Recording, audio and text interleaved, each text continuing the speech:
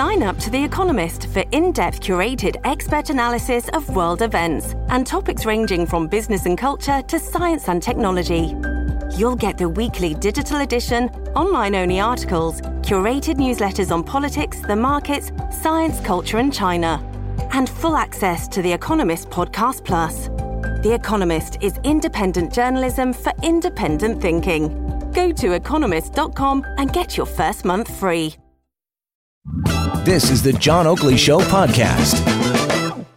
On a great day for talk radio. By the way, Conrad Black is celebrating. You know, he got a full presidential pardon for the crimes that were, he committed, I guess. They found him guilty. He served 3 years, 2 weeks in a federal penitentiary down there in Florida. But nonetheless, earlier today on the program, he was expressing his total disgust with the American judicial process. And, how it's very litigious. And once they get you in their crosshairs, they ain't letting go. And they really shake you down because it's almost a pyramid of extortion in a way. They one domino falls into another, and they hold, family and friends and basically say, they shake you down for information and really wield that cudgel. So he claims. How's our system when it comes to those kinds of matters? I wanted to find out, and that amongst other things, dealing with legalities, we defer to the Global News Radio's legal expert, Joseph Neuberger, who has joined us here on the Oakley Show, just ahead of our panel. Hello, Joseph. Hey, John, how are you? Very good. I'm going to ask you this question. I don't mean to blindside you, but or put you in an awkward position. But boy, Conrad was rather unflattering about the American process. Yeah. Does ours work in a similar fashion, or do you think that for some reason, go ahead, tell me why.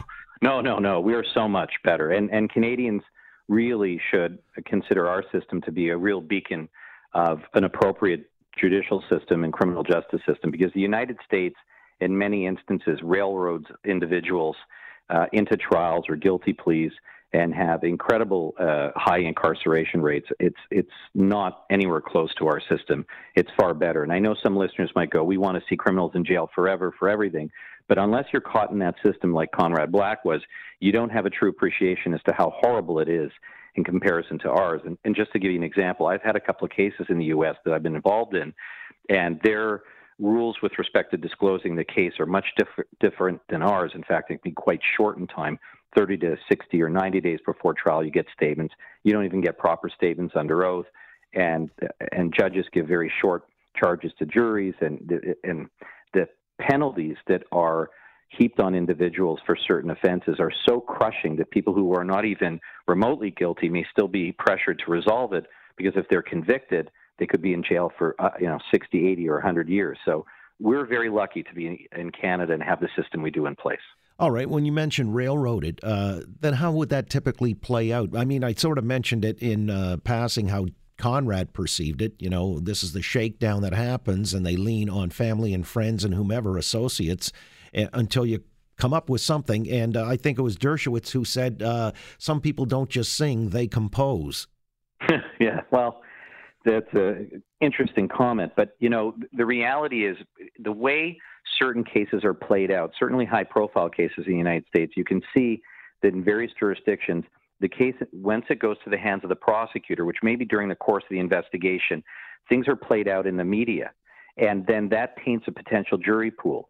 And the presumption of guilt is almost palpable in many of these cases. And in fact, I think Conrad Black was going down to the United States in a very awkward situation simply because of his high-profile nature and the way this was playing out in the media as well. So it was extremely challenging for him. But the system really is very problematic in the United States, and the high rates of incarceration, and there's also high rates of wrongful convictions that we've seen where DNA have exonerated people, that speaks volumes about the system that it is.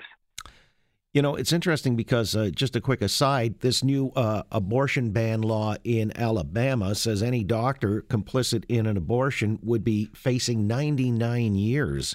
And you've even got people like Pat Robertson, who's a noted social conservative, saying, my God, this is going way too far. This is judicial overreach. Would you agree? Yeah, absolutely. It's crazy. I mean, you can't do that. I mean, aside from the legitimacy of or illegitimacy of that type of law, the notion that somebody could go to jail for that period of time, it's insane, just insane. Again, with Joseph Neuberger, Global News Radio's legal expert. Let me ask you about, when you've got somebody facing trial or being incarcerated for crimes, whether they committed them or not, but they're being ginned up. In China, we've got our two nationals now. They've been charged earlier today. Typically, how do you defend somebody like that in that system? I don't know how. I mean, this is, again, an example where I think we're lacking some very strong leadership that we need from the highest part of our government, because these individuals are charged on offenses that have very vague descriptions.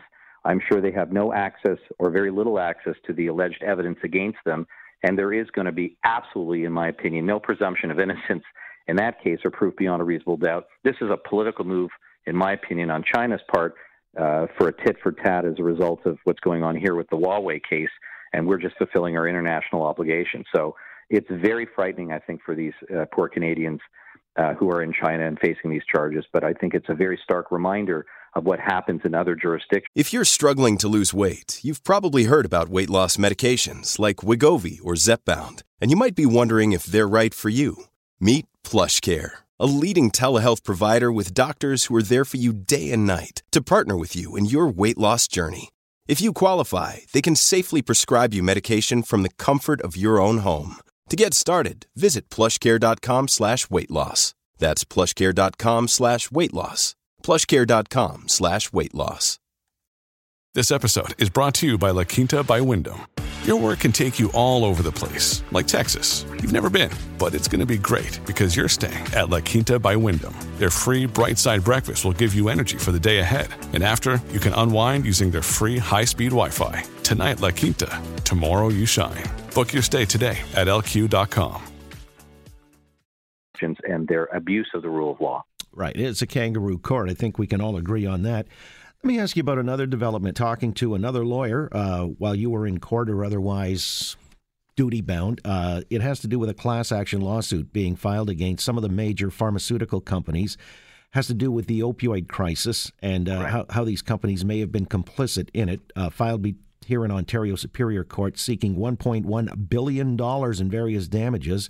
People like Apotex, Bristol Myers Squibb, Johnson & Johnson, and the Jean Coutu Group out of Quebec being cited for now, and there may be others added to that list. But typically when it comes to this kind of a class action suit, how do you prove the damage? How do you quantify it at $1.1 billion? And how do you base your case? I mean, to give it some kind of legitimacy, I guess proof is the word. How do you go about that? Well, I think the first challenge is to establish their liability, that, in other words, they are complicit in some sort of pushing or campaign to have individuals prescribed opiate-based medications for all hosts of pains which could be treated otherwise. So you're going to have to prove a liability and a complicity in some sort of conspiracy. Now, one way to do that is, of course, you're going to have the plaintiffs who will testify about various ailments, having gone to specialists who are pain doctors and being prescribed this medication, and there not being any attempts to put them on other medications. They're not as addictive. And I think that's actually not that hard, because it's very well known now that over the last 2 decades, if not a little longer, opiate medication was prescribed like candy. So if somebody had bad back pain, had joint pain, fibromyalgia, whatever you want to call it, if the Tylenol wasn't working or the Advil wasn't working, then you go immediately to an opiate-based medication, and it's highly addictive. And within a very short period of time, the person is addicted, and they need to keep increasing doses in order to have the dosage has to be titrated up in order to have the same effect on the pain, but also to prevent withdrawal. And this is a very, very challenging situation for a patient, because they're not able to pull themselves off of it. They think the doctor is doing the right thing. So I think this can be first proven by the plaintiffs themselves getting the charts from the doctors through the discovery process to see how they went about it and what they went about. And then also, we know there's relationships between pharmaceutical companies and doctors, because they throw these giant conferences, invite the doctors, comp them with all sorts of things, and push their medications. And that's just part of the business. So, it's going to be a lot of work for the plaintiffs' counsel, but I'm sure they're very adept at this. And through the discovery process of examining people and having witnesses present and documentary discovery, slowly I think they're going to build a very compelling case. And I think the pressure is going to be on the pharmaceutical companies, because we know how powerful they are, how financially powerful they are, And they have a lot of risk here, in my opinion, because this is an epidemic which has been coming down the pipe for a long time and has done incredible damage. Yeah, and the lawyer I cited, he says, in some cases the defense is to rag the puck for as long as you can and hope that the plaintiffs basically abandon the case. Right. And that's true because, again, the power of these companies, because of the sheer volume of cash that they have, they can hire very sophisticated, very experienced counsel and can drag a file out for a long period of time and motion plaintiffs to death for all sorts of things. And typically in these cases, if there's no funding coming from the plaintiff, so if the law firm who's doing the action on behalf of the plaintiffs is really doing this on some sort of contingency basis, it may become financially, incredibly disruptive for them to try and pursue it. So it's going to be a real battle. We'll see what happens. All right. And finally, I've got to ask you an update on a file we've discussed fairly recently about the case surrounding Joshua Boyle and Caitlin Coleman. Couple married, went to Afghanistan, kidnapped by the Taliban, and we all know the details behind that. He came home, had a sit down with Justin Trudeau, and which was kind of peculiar, but nonetheless, she then claimed shortly thereafter sexual assault, 19 cases of it, or charges anyway, on a development recently where she was being cross-examined. I guess she had her own lawyer representing her there, and so this was kind of interesting because the prosecutor is supposed to represent on the interests of the complainant, but she has a lawyer there as well. And the sexual history that was brought into the equation, the rape shield law, I guess is what we call it. The Ontario Criminal Lawyers Association is seeking intervener status in this one to, I guess, challenge that particular area of the law. And I'm not clear on it, so bring me up to date. All right, I'll explain it, because you and I spoke about this for some time, and I've been actually writing on this. It's very challenging, this new piece of legislation, and it's extremely problematic. So the Liberal government, the Trudeau government, hated the Jian Ghomeshi verdict, and they didn't like some of the advocacy groups coming out so strong. Maybe this was bad publicity for them. So they came up with new drafted legislation of the old 276, which was the rape shield provision. And that was to protect women from being cross-examined on irrelevant facts, sexual history that's not relevant, and all sorts of other things. And that's absolutely fine, and we agree with that, and nobody should be subjected to that type of insensitive and inappropriate cross-examination.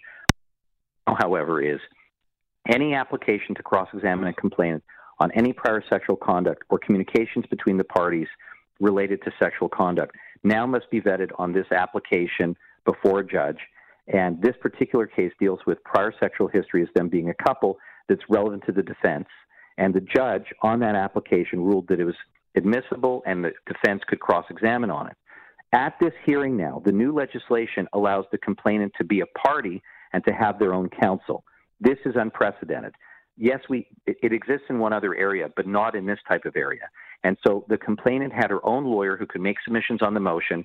The judge granted the motion, and when about to be cross-examined, the lawyer for the complainant then brought an application called a certiorari, let's just call it an appeal, to have the judge's decision quashed, or in other words, say that it's wrong. Mm-hmm. This is unprecedented in criminal law because you're not allowed to do appeals midway through a trial.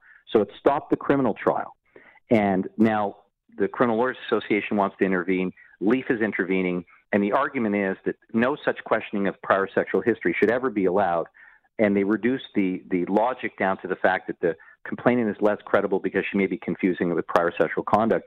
And that is absurd. And a trial like this should not be hijacked by counsel for a complainant. And this has far-reaching implications because if the court actually hears this appeal and rules on it, any other sexual assault case going forward in the future where this application is going to be made, there could be interlocutory appeals left, right, and center, rendering these cases impossible to be completed within timelines. Yeah, they become a dog's breakfast. I don't know if that's a legal term, but... I like that term. You're absolutely right, John. You hit it on the nose again. All right, well, spoken like a true criminal defense lawyer. Joseph, thanks for explaining all. I appreciate your time as always. Well, thank you for having me on. Have a great show, John. Take care. Joseph Neuberger, Global News Radio legal expert with Neuberger and Partners. Thanks for listening to the John Oakley Show podcast. Be sure to rate, review, and subscribe for free at Apple Podcasts, Google Podcasts, and anywhere else you get your on-demand audio.